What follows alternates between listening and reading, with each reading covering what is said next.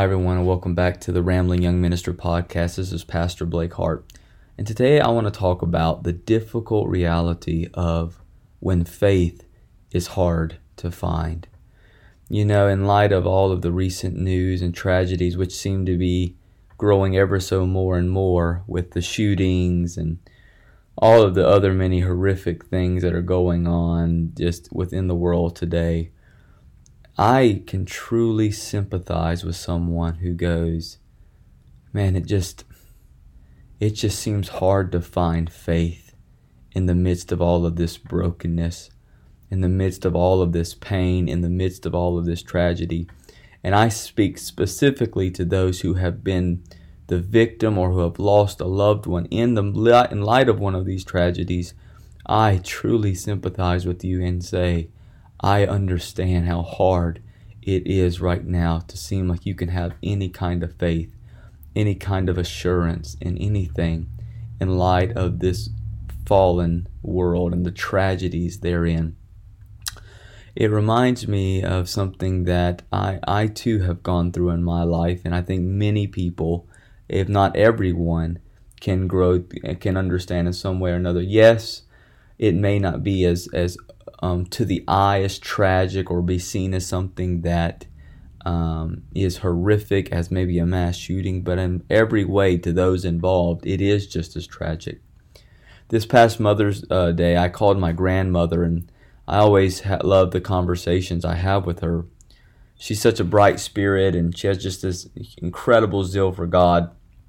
And I love listening to the many stories about all of us growing up. But my favorite stories of her that she gives is those that she talks about my mother. Now, my mother passed away from brain cancer at the age of 29. And she left me and my brother and sister and my dad, who was also 29, behind. Now, I'm the oldest of my siblings, and I was only 8 when she passed away. My mother was a devout Christian, and she spent most of her life serving others, serving the church, serving the community, serving others. And what was so amazing is in our family, we have very many unsettling moments. That we aren't always the most, I guess you could say, organized or kind bunch. We have had our spouts and arguments. But in the midst of all of that, my mom was in many ways the rock of the family. She was the one who kind of held things together. She was the glue in many ways that just kind of brought us all back. My grandmother always, tells me of these stories of the conversations that they used to have.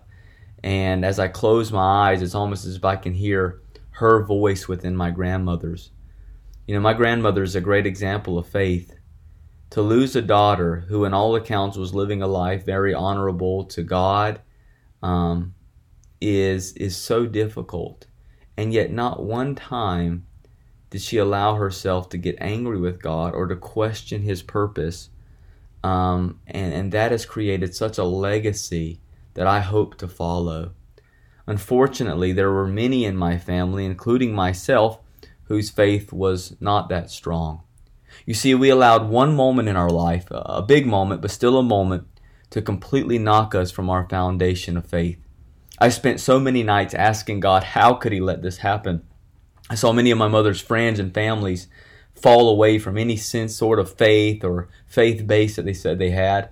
They just could not believe in a God who would let such a great disciple of His, a great wife and a great mother, suffer and die. I was so confused, and I did not know what I believed anymore, and that remained that way for about 5 years. When I was 16 years old, my father gave me a letter written by my mother shortly before her death. She had written 3 of them, one for each of my siblings, myself, my sibling, and we were to read these when we became adults, when we turned 18. And really, the whole idea was we needed to be old enough in order to comprehend the weight of her words. There was so much goodness in each line of her letter to me. I read it over and over through shades of tears. Advice on how to treat women and the kind of woman that I had to look for in a wife. Advice on life. Advice on the kind of dad that I need to be. And really, how to live for Christ. all of that was encompassed within this envelope. But there was one line that changed my life for God. My mother's letter pretty much closes with this sentence. I quote, "Baby, I know you do not understand why this is happening. And honestly, I'm not quite sure fully either. But when faith seems hard to find, know this: God is God. And because of that, we have to trust Him. In the midst of this sorrow, He has drawn closer to me. In the midst of this cancer, I have felt Him in ways that I could never ever imagine before. He has been with me in all of this, son. Do not walk away from Him when He has drawn so close to me." Quote, end quote. Those words have rung so loudly within my heart and soul ever since that day. You see, here lies the problem with much of our faith. We often have a hidden agenda in our relationship with the Lord. We say, if God is God, then I won't get a lingering illness. I won't bury any of my children, and I will not suffer any tragedy. And when things do not go according to the agenda of our faith is rocked. And we find ourselves asking the question, God, how could you? Can you imagine the book of Job had his faith been based upon an agenda? I'm sure the book would have read very differently. So what is real faith? What is the kind of faith that we have to have in the midst of the hard times in this fallen world? And I believe the book of Habakkuk shows us a very real declaration of true faith. Habakkuk chapter 3, verses 17 and 18. Though the fig tree does not bud, and there are no grapes on the vines, though the olive crop fail and the fields produce no food, though there are no sheep in the pen and no cattle in the stalls, yet I will rejoice in the Lord. I will be joyful in God, my Savior. This is Habakkuk singing his faith to God. Why was he doing so? It's because God's glory had been revealed through Habakkuk's struggles. We must understand that true faith is produced from testing.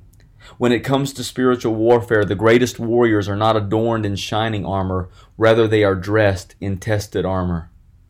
I completely understand it is hard to find faith when it seems like your world has been taken from you, and life seems more dark and uncertain than it ever has, but please remember that our faith is not based upon external circumstances. Our faith, true faith, should be based upon the faithfulness of God, and His faithfulness was most incredibly displayed at Calvary.